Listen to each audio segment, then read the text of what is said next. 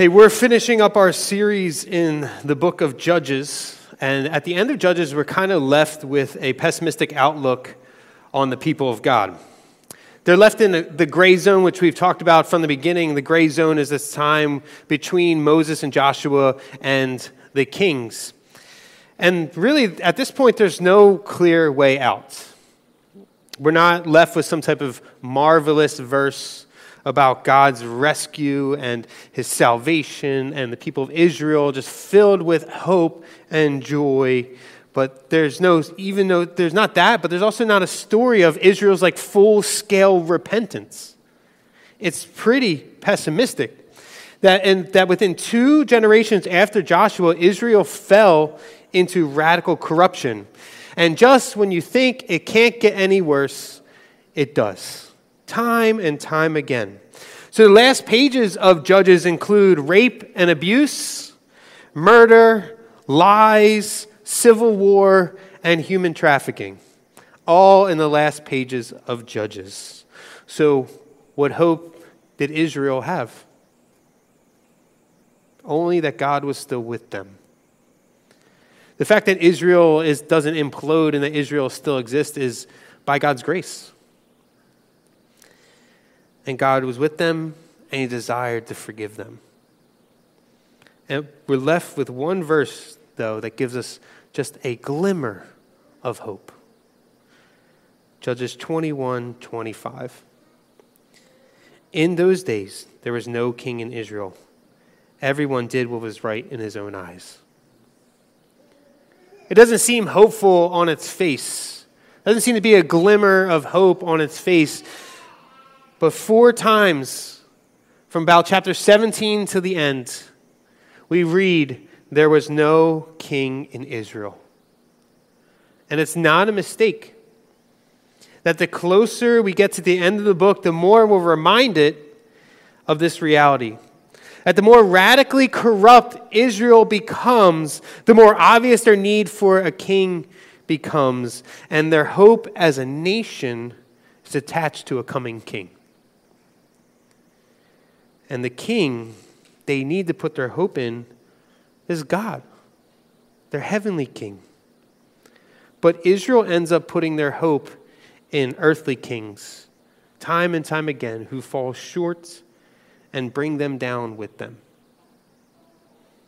And the same is true for us.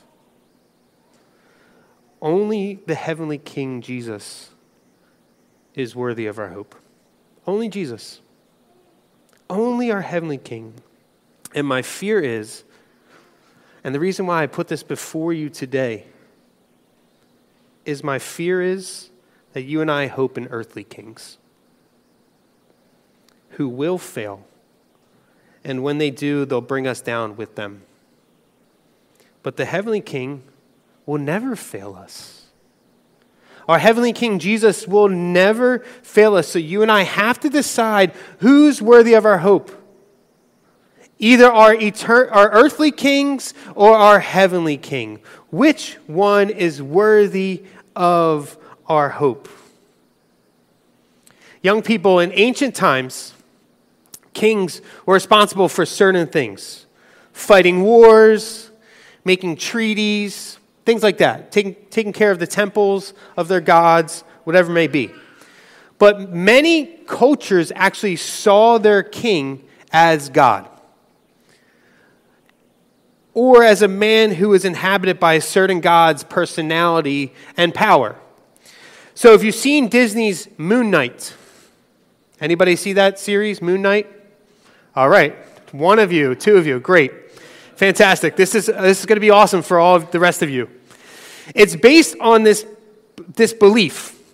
In this series, we see the Egyptian god Khonshu carrying out his will through Mark/Stephen. Now, if you don't know why I'm saying Mark/Stephen, you need to watch the series.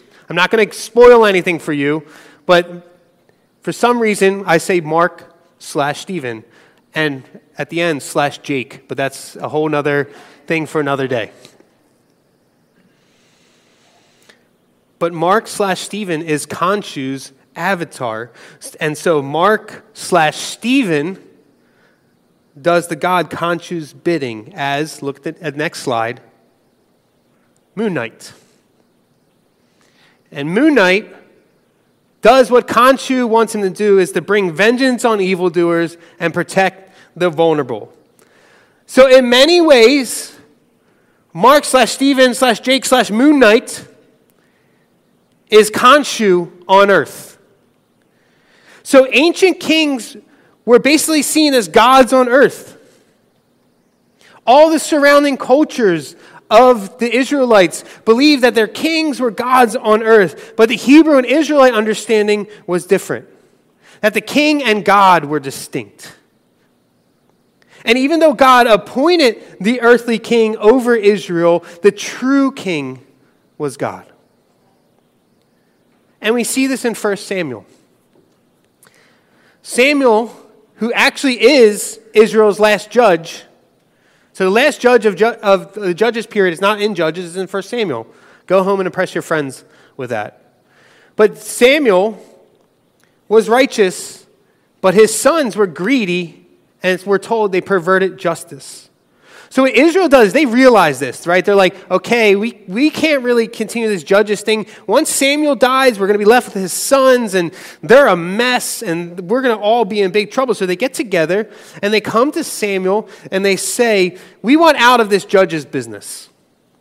We don't want this anymore. All of the surrounding nations have kings. Give us a king to judge us. We don't want judges, we want kings.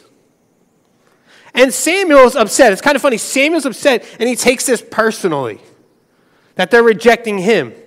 But listen to what God says in 1 Samuel 8:7. And the Lord said to Samuel, obey the voice of the people in all that they say to you, for they have not rejected you, but they have rejected who? Me. God. From being king over them. See, in the rejection of Samuel, Israel was really rejecting God, Yahweh, as their king.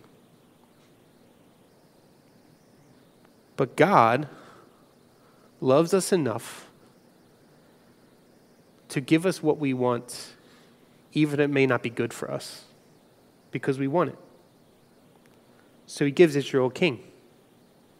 But he warns them that a king will take their sons as soldiers, take their daughters as laborers, take a share of their crops for his servants, and their servants and donkeys for his work.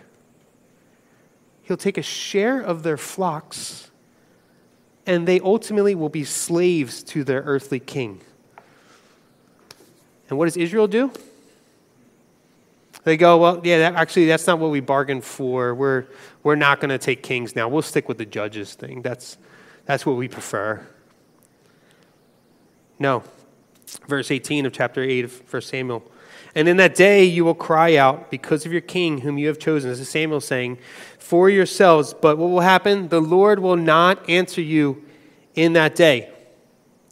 But the people refuse to obey. So now, not only is the king going to do all this, but God won't listen to you if you cry out to him when the king turns on you. But the people refused to obey the voice of Samuel, and they said, no, but there shall be a king over us. Their hope wasn't in their heavenly king. It was in an earthly one. So what happens is Saul, the Benjaminite, which we know from Judges, the Benjaminites aren't the best crew to be hanging out with, is appointed as the earthly king. As we look at earthly kings, Israel tried to have earthly kings before Saul. In Judges, if you remember the story of Gideon, they want Gideon to be king. But Gideon, in his false humility, rejects the role. Even though he's like, I'll take all the benefits of being king, I just don't want the responsibility of being the king. Abimelech, his son, though, does become king, but he shows no loyalty to his people. And what does he do? He murders his brothers. Not really the first guy you want in charge. Yet their hope is still in a king. Now, I think it might be funny as they talk about hope in a king and that we need to have hope in a king. It may be kind of funny and feel funny to us because even though I know that some of you guys are enamored by the royal family in the UK, I'm just not. Like most of us probably could care less about what they do.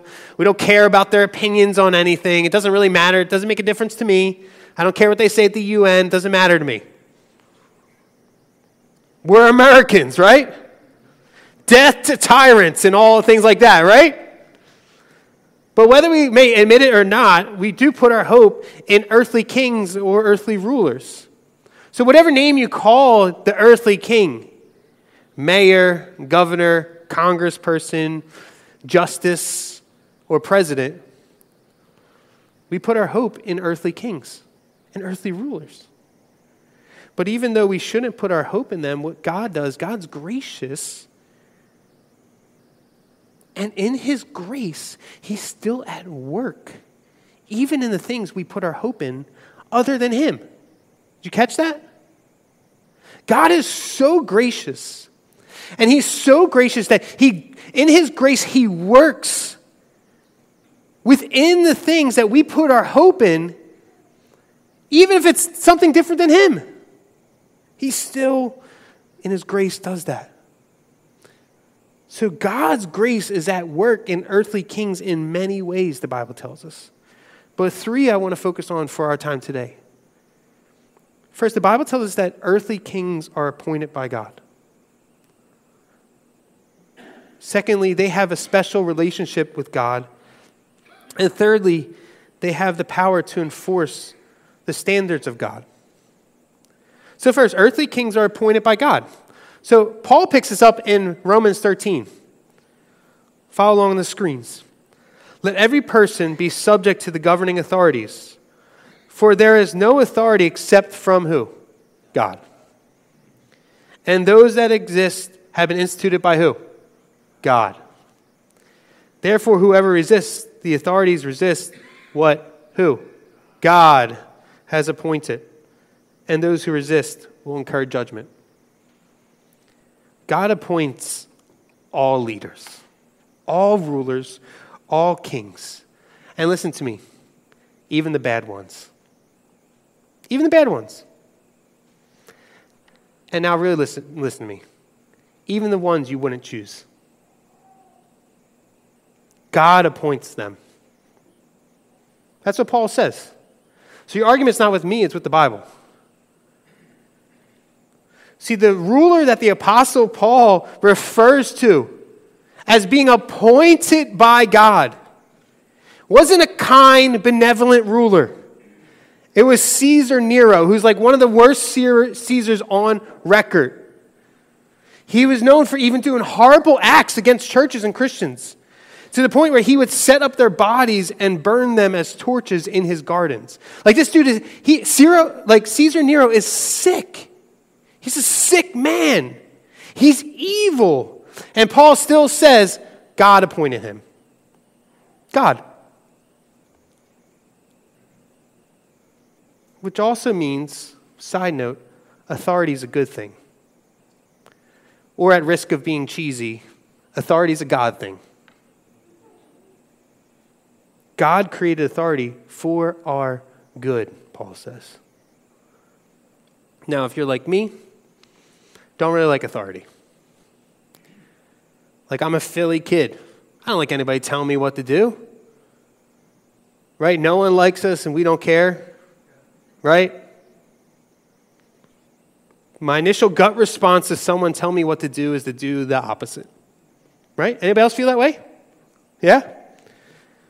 Now, by God's grace and the power of the Holy Spirit, I have grown in this area, but I'll tell you, I don't like it at all. I don't like that God has been growing me in this area because it just doesn't feel good to me. But I recall this one time when I was taking a flight with Pastor Steve Huber, who's the director of the Liberty Communion of Churches, and another pastor. And I, by God's sovereignty and divine grace on my life, gave me an aisle seat. An aisle seat. Put my legs out, just got to pull my knees in when the cart goes by, right? That's it. That's all I got to do. Otherwise, it's comfortable. It's a great seat to have. And Pastor Steve, he's a big guy. He's tall. He's kind of a broad guy. He's a manly dude. And the other pastor comes to me and he says, hey, you should give Steve your seat. And I was like, no. I was like, this is my seat. God, it would be wrong. God gave this to me. It would be wrong for me to give it up. He's a grown man. He can sit in his assigned seat. God has appointed a certain seat for Steve. And who am I to argue with God? But I begrudgingly gave Pastor Steve my seat. I didn't like it, but I did it. And it's a funny illustration, but I thought about later, what does that actually reveal about my heart? What's your response to authority reveal about your heart? Do you see authority as a good thing or as a God thing?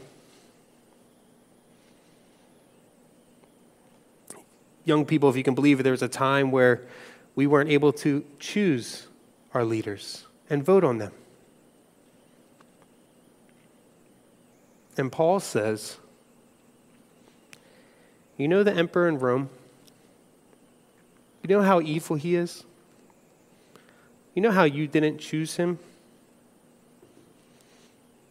God did.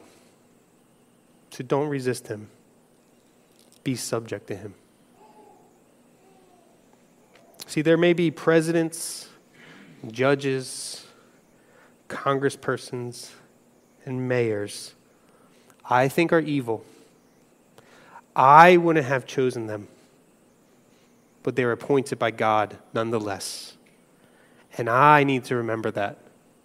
My heart's the problem in my relationship with them. Whatever that relationship looks like. And God calls me not to resist them, which the word means not to oppose them, not to set yourself up against them, but to be subject to them, to listen, to obey. So earthly kings are appointed by God, but earthly kings also have a special relationship with God. So for time's sake, if you jump down to verse 4 of Romans 13, it says, for he is God's what? Servant. Here, Paul claims that Caesar Nero, one of the most evil Caesars on record, has a special relationship with God as God's servant. The Israelites' kings had a different relationship. The Hebrew kings had a different relationship with God, but it was still a special one. They were appointed by God, but they also were treated and talked about as his adopted sons. So if you look at Psalm 2:7, the Lord said to me, you are my son. Today I have begotten you. Now, this doesn't mean, don't take this to mean that all earthly kings or rulers are God's adopted sons. That's something special for the kings of Israel. And this verse, Christians for centuries have said, this applies to Jesus, the heavenly king. But it does mean that no matter how much authority earthly kings may think they have, they report up to someone greater than them. Earthly kings may be awesome or terrible in your mind, but they still report up. Our mayor may be awesome or terrible in your mind, but he reports up. Our president may be awesome or terrible in your mind, but he reports up. And we're called to be subject to them. And it's the role of God's people to remind earthly kings who they are, that they are God's servants.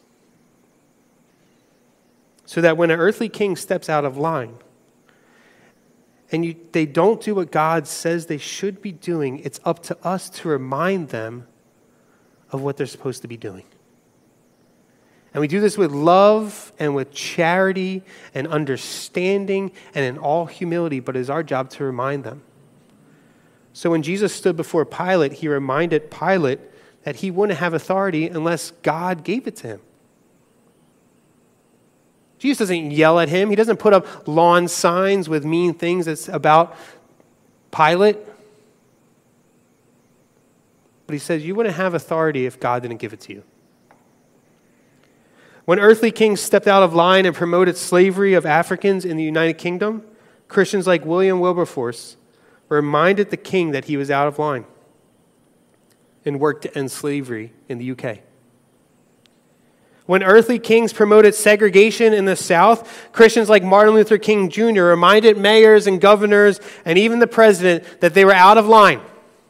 And they were out of line not only with the promises that America has made, but they're out of line with the promises that God has made and things that God has said. And he worked and he walked and he talked to bring about the civil rights movement. When earthly kings promote things like killing of children in the womb or treating immigrants poorly, Christians today remind God's servants who they are and how what they're doing is out of line. And we work for the end of abortion and immigration reform. See, one of our roles as God's people is to remind God's servants exactly who they are, his servants. But we have to do that in a way that honors God because, lastly, earthly kings have the power to enforce God's standards. Keep reading in verse 4 of Romans 13.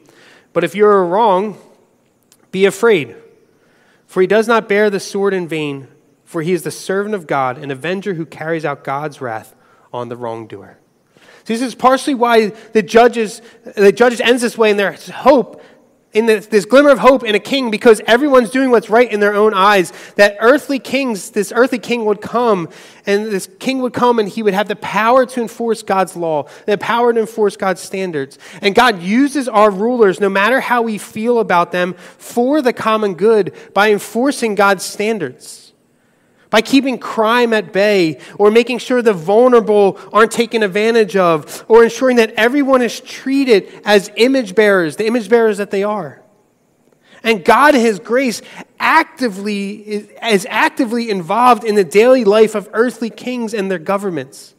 So whether we realize it or not, whether they're good or evil, whether they're your choice or not, God is working through our rulers to enforce his standards. And the New Testament is so confident in this that Paul can say in verse 7 of Romans 13, he says, pay to all what is owed them, taxes to whom taxes are owed, revenue to whom revenue is owed, respect to whom respect is owed, honor to whom honor is owed.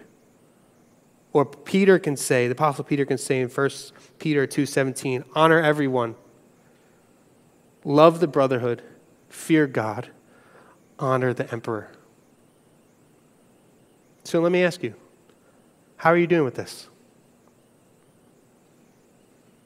I put this before you today because if I'm honest, I'm already in like a mental fetal position for 2024. And I do care about how the world does this, but I'm more worried about what the church does with this. And more specifically, I'm more concerned about what Liberty does with this. And I would just say as your pastor, whether you're here or you're watching online or listening on a podcast later, that I won't stand for it. I won't allow 2024 to destroy this church. I won't. Our elders won't allow it. We can't allow it. It's not the way of Christ. It's not the way of his church to be destroyed over human kings. Come on. I'm so concerned about what this will do to us that I'm already in this mental fetal position for 2024. I'm already praying for 2024, not for who's going to be the president. I don't care about that because God doesn't really seem to care because he's got plans on plans on plans. I'm worried about you and I'm worried about me because I know the fighting happens, the division happens, I'm very quick to get cynical and frustrated and be like, forget you guys, I'm out of here. Because if I had to guess, most of us put our hope in earthly kings. How can Paul say, be subject to the governing authorities? How can Peter say, honor the emperor, one of the worst emperors on record? Because their hope wasn't in an earthly king. It was in their heavenly king, Jesus.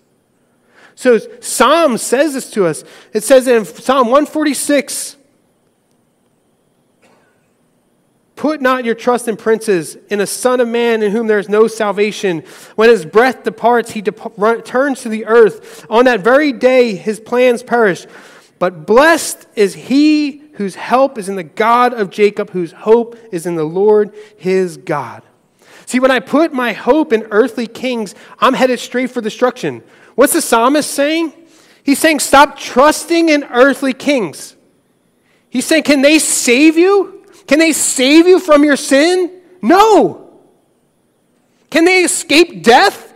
No. Like, we keep voting for presidents like in their 80s, guys. Come on.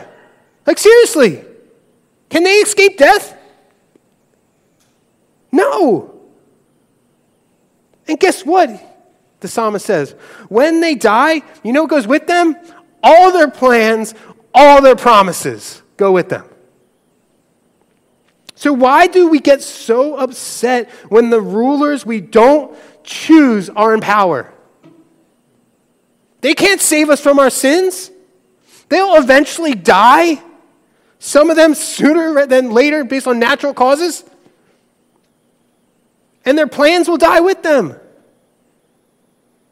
It's because we've put our hope in earthly rulers. That's why we get so upset. Because if our minds were on the Lord, if our hope was in the Lord, it doesn't matter what's happening. I get one of the worst rulers on record who's trying to kill me and set me up as a torch in his garden. And I can still say, my hope is in the Lord. I can still say, be subject. I can still say, don't resist. I can still say, honor. And this is hard. I'm not trying to beat you up. I'm preaching to myself first. And I'm preaching to myself first because I know why I get so upset about all this. Because I put my hope in earthly princes and earthly kings and earthly rulers. Why? Because I like to be in control. And if all this is in God's hands, and my hope is in Him, and we have to be subject to governing authorities, and we have to show honor to our rulers, it means, guess what? I'm not in control. God desires us to be subject to earthly kings. And this is intended to bring us comfort. That's why He says it's intended to bring you comfort in His sovereignty over all things and to rest in His all-sufficiency. But what I want, what you want often, what we want together is we want to be in control. We want to have a control over our lives. And if we can't be in power ourselves, we can control. And we have this perception we can control who's in power. So we vote for people who we want to be in power because if we think if we choose them, we have control over them. But this will just drive us to anxiety, worry, and fear. Because we live in this constant state of worrying about having people in power that we didn't choose. Because that means we're not in control.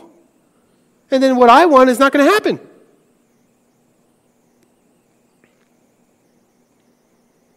And then we get angry, we get bitter, cynical, and some of us even get depressed. And what happens is our worlds implode. And in order to save our worlds, you know what we do? We take more control. Which often leads to complaining, nastiness, and what we've seen lately, violence. What other choice do you have if you're losing control? And control is the thing, and your hope is in earthly kings. Violence. It's the only option eventually, guys. That's what it is. It's the logical conclusion. Does that sound like Paul's perspective? Does that sound like Peter? And what we see from Scripture is that earthly kings may have the power to enforce God's standards, but truthfully, they don't have the will to enforce his standards, especially in their own lives. See, Saul, the king, allows his impatience eventually to get the best of him. And he performs this sacrifice to God when he's supposed to wait for Samuel to do it. And what does God do? He takes the kingship from him because of it. So he takes it away and he gives it to David. And David is the model king, right? He's the guy we're all looking for. He's probably the guy that author Judges is referring to. But even he lacks the will to enforce God's standards in his own life. He selfishly desires Bathsheba. He takes her, impregnates her, and what's he do? Kills her husband. Even our own leaders have proven they don't have the will to enforce God's standards in their own lives. They have the God-given power to do it, but they don't have the will. And so it seems like every day we find out one of our politicians has a skeleton in the closet, or has scandals following them wherever they go, or has lied to us, stolen, is sexually promiscuous, or just plainly lacks character.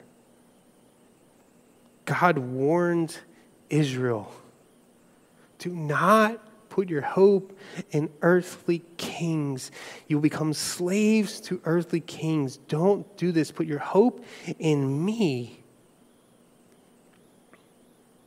But when we put our hope in earthly kings, we get what comes with them. And when our hope is so locked in with our favorite earthly king, their downfall becomes ours too.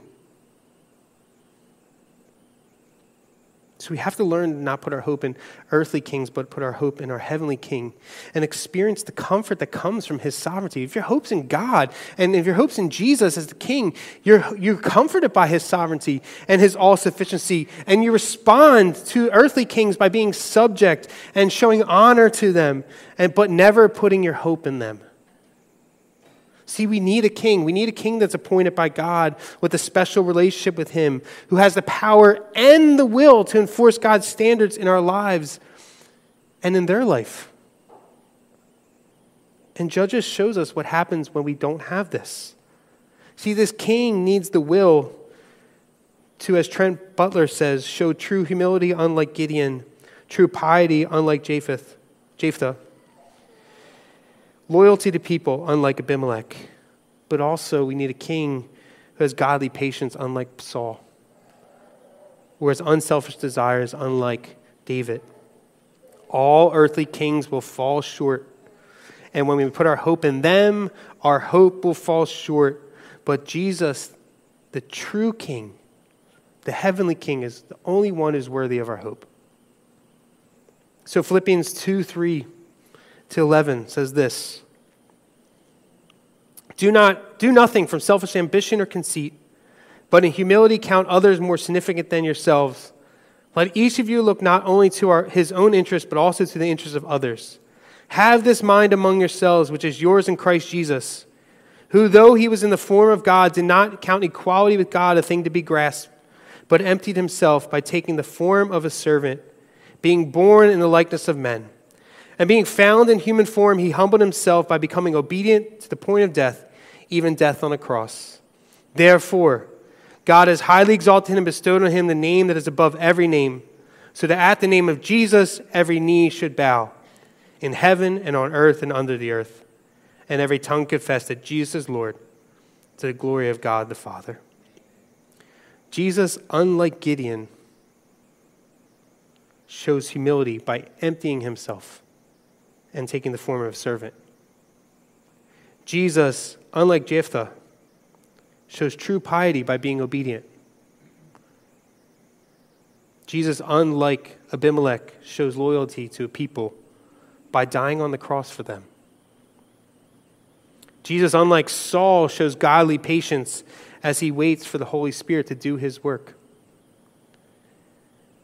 Jesus showed unselfish desires, unlike David, by leaving his eternal throne to be with us. He was appointed by God to proclaim the good news. He had a special relationship with God the Father as God the Son. And he not only had the power to enforce God's standards when he comes again, he'll have that power to judge the living and the dead, but he has the will to enforce it in his own life through his perfect obedience. And unlike earthly kings, Jesus can save you from your sins. His plans and his promises didn't die with him because he rose again. And in his resurrection ascension, he lives eternally in heaven with the Father. And now you and I are called to be like our heavenly King Jesus by reflecting him. Because if we're locked in to Jesus rather than our favorite earthly king, we're lifted up, we're not torn down. So we're called to reflect him in humility, in obedience, in loyalty to God's family, in patience, in unselfish desires. And we're appointed by God to proclaim the good news to the world. And we have a special relationship because of Jesus. We have a special relationship with God as his children. And we're given the Holy Spirit to give us the power and to free our wills to enforce God's standards in our lives. Our only hope, the only person worthy of our hope, is our heavenly King Jesus. Only hope in Jesus will bring you comfort rather than anxiety, fear, and worry. Only hope in Jesus will make you see the political horizon of 2024 and not go into a mental fetal position. Only hope in Jesus will keep you from seeking to control everything and everyone and to be subject and to show honor to earthly kings, even if they're evil or not the ones you would choose. So as I leave you today, as we conclude, let me just challenge you. Some of you are too deep into this. Some of you are too deep in your hope in earthly kings. And I'm not saying politics are bad. Not saying that. Please don't send me emails. What are we going to do if we don't have presidents and governors and mayors? I'm not saying that. So I tried to show you earthly kings, authority, it's a God thing. It's a good thing. It's a gift. But as Kevin DeYoung says, God's best gifts are the ones most apt to be twisted and perverted by the world, the flesh, and the devil. The devil goes right after God's best gifts, right after them. So some of you just need to hit the eject button. I don't know what that looks like. You just got to hit the eject button. You're too deep in. Get out.